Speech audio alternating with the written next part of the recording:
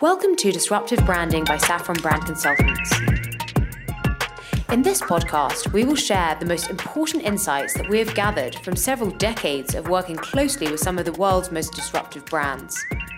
We will show how every business, startup to enterprise, can design its brand using disruptive thought and action.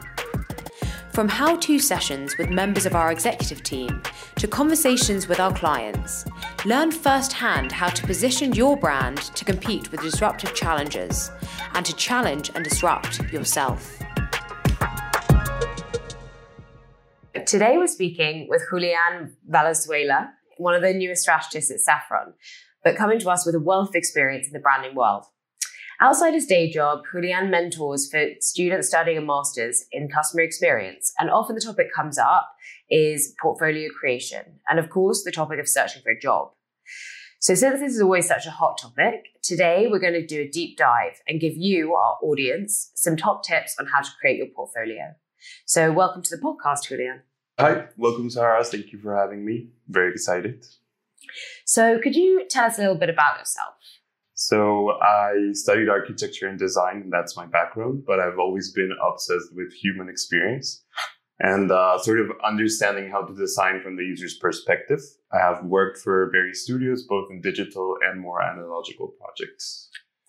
Amazing. And so how did you actually get into the world of branding? So although this is something that I've learned at uni, the first time I approached branding is really when I was finishing my career and I was looking for my first job. And that first time was actually branding myself or oneself. And it's one of the hardest things. And once that became clear for me, I also wanted to share that with clients or companies and to pursue that professionally. After my master's degree, I knew that I wanted to be more involved in impactful projects and in branding specifically. So that led me to Saffron.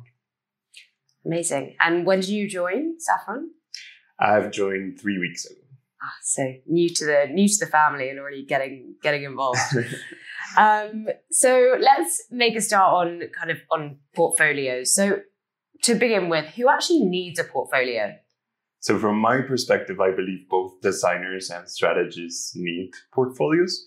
There isn't a massive distinction between the two of them, but the real challenge is for strategists to illustrate projects that they haven't developed or that they haven't developed the visuals for or the graphical part. And for designers to be strategic about how they show their work and their personality so that it comes across when they're trying to show their work. So do you need to change your portfolio every time you apply to a different company? I don't think portfolios change depending on the company specifically, but on your goals. In a way, you're trying to match your personality to the company's personality so that you have that connection between the both. After all, you have a lot of skills, but you do need to focus on which are most valuable to showcase and, of course, how to communicate them. Also, I think it is very important to say that a portfolio for applying to a job is completely different than one that you do for a university. And how so? So for a university, you're trying to showcase maybe more of a methodology and the fact that you have the skills to be part of that master's and to bring a lot of diversity or different ideas to the conversation. In the end, masters, for example, are very about the discussion you have. Whereas jobs require certain skills. You want to show that you can do the jobs that they're going to ask you to do. And I guess by the time you're applying to jobs, you actually have a bit more kind of experience under your belt. So. Of course. And then you're actually even more mature and can talk about it better. Yeah. So where do you begin when you're ready to kind of start building your portfolio? I would say step one is gathering all of the information. So collecting all of your work, documents, images, anything that went into the project or different projects that you think might be useful.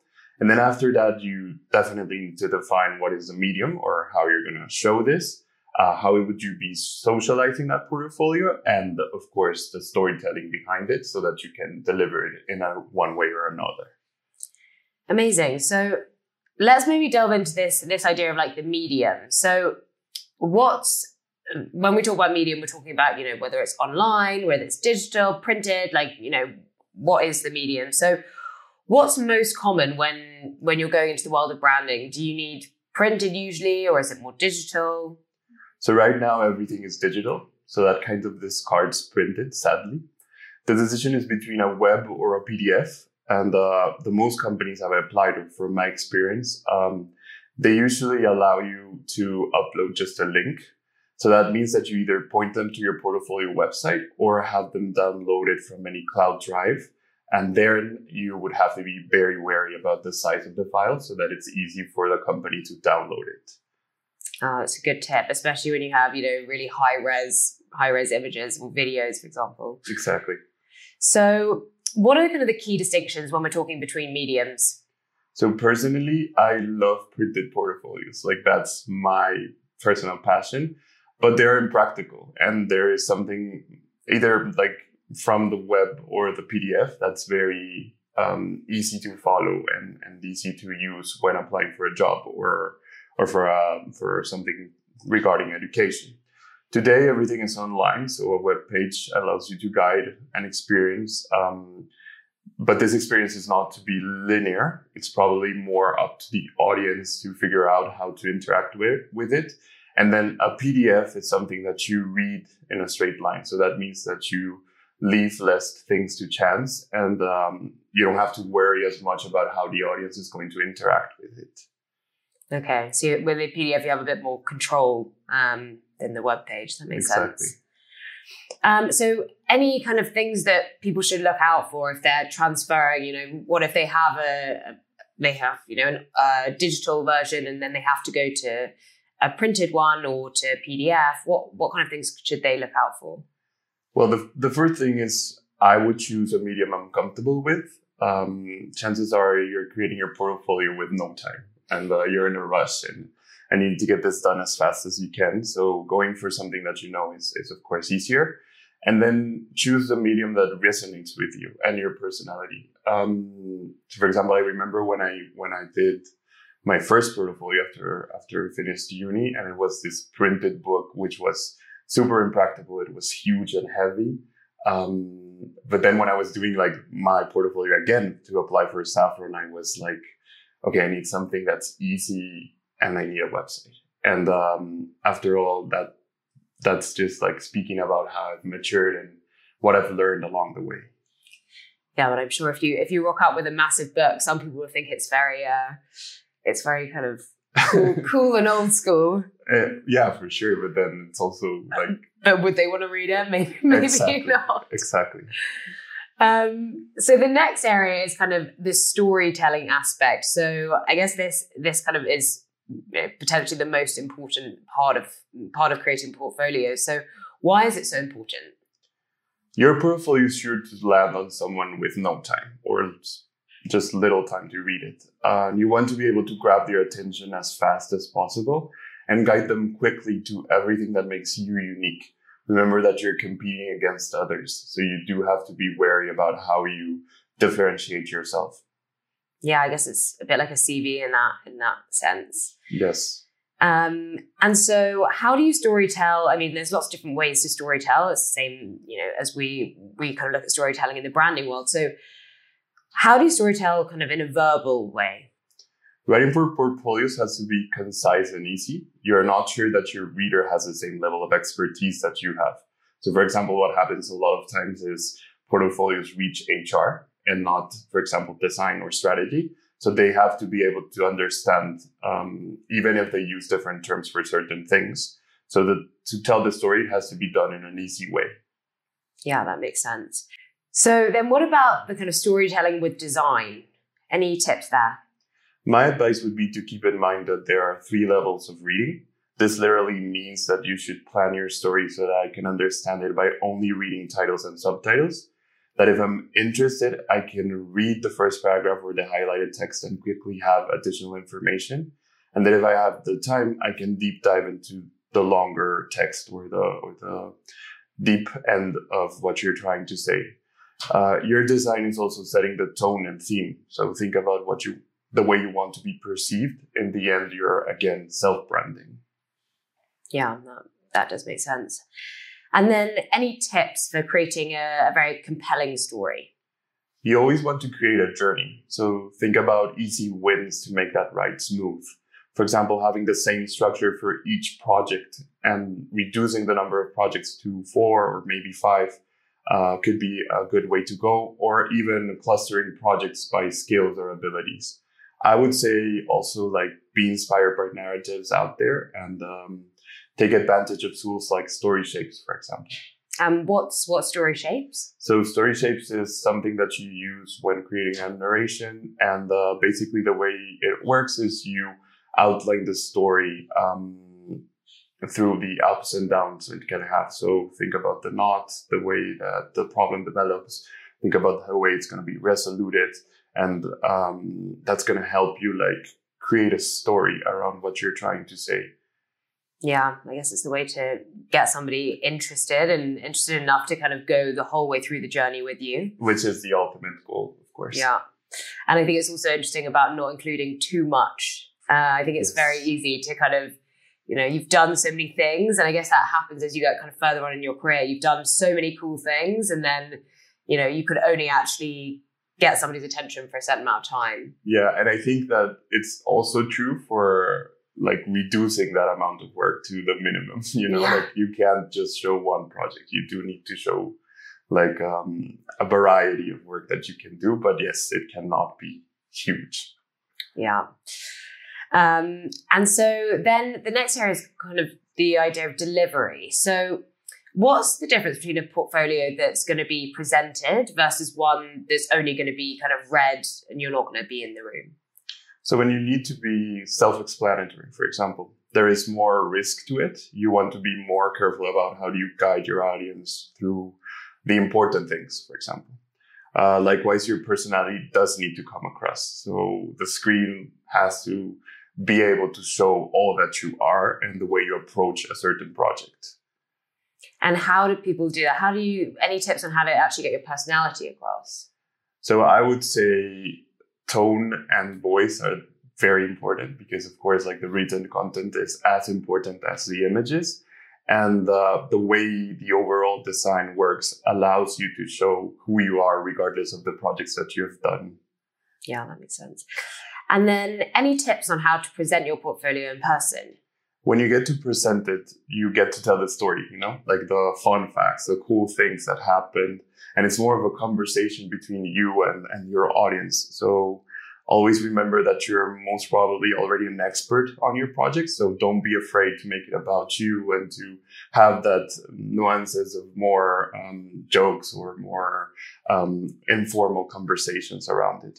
One thing I believe is interesting to consider is bringing your portfolio to the conversation when you're in a job interview. So I have even shared my screen and showed projects during the conversation. And I think that shows action and like proactivity within that like formal space. Do you tend to find that most interviews you'll actually give the portfolio before, you'll send the link before, and then you'll talk it through so they've got a bit of context? Or so usually you do send them through and they scan through it. Yeah, that I'm being kind, but yeah, probably not. The 5 minutes before the interview, they have a quick look at it. Exactly. But then you walk into the interview and they're already interested. So you can take advantage of that and can show as much of yourself as you're comfortable with. Amazing. So now what are some kind of common mistakes that people make when they're creating a portfolio? They don't prioritize. So we already kind of covered this, but they try to tell all the stories you have and talk about every single project and forget that people reading, again, have no time. I would also say that as with any type of document, the structure is the most important thing. So you need to have a conductive thread and a way to tell that story so that you and your projects shine through. Great. And then do you have any kind of final tips or tricks, anything that our listeners should look out for?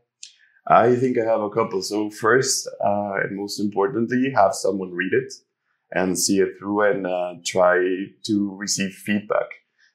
It doesn't even have to be like an industry expert. Even your friends will probably have insights on what you should fix or you should tweak. Secondly, I think remember to include contact details.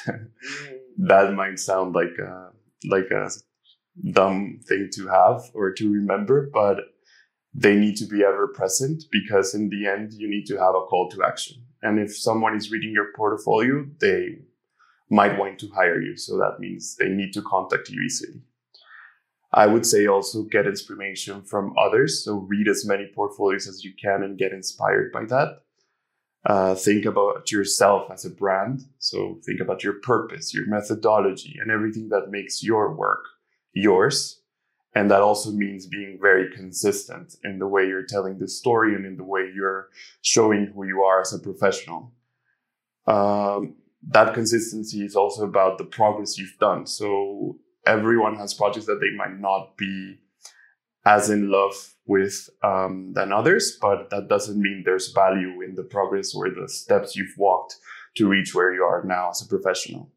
And finally, I would say give your work group credit. They deserve it. So chances are you did some of the work with your colleagues or with your friends, and they deserve to be acknowledged and taken into your portfolio. Yeah, I think that's really important. I think that also shows, if you're applying to a job in, a brand consultancy, a studio, like the whole point is that you work with people, right? So that shows you that you can work as a team and you're a good team member and you can collaborate with others. So I don't think it necessarily detracts from, your work. It just actually adds this idea that you're a team player as well. Exactly. And then finally, just any resources that our listeners can turn to. So first, I think Behance is a really cool tool. It probably lets you find creatives that have built or are building their portfolios, so you can get inspiration from there. And then, of course, like you have Squarespace or Wix, where you can actually build your portfolio if you're going for a web. I personally have read a book. I don't know if I love it, but it helps you understand the way to self-brand, and that is called Reinventing You. And then you also have interesting articles about your personal branding. And for example, there's an article in Forbes called 10 Golden Rules for Personal Branding. Amazing. We'll put all of these in the show notes for our listeners to find.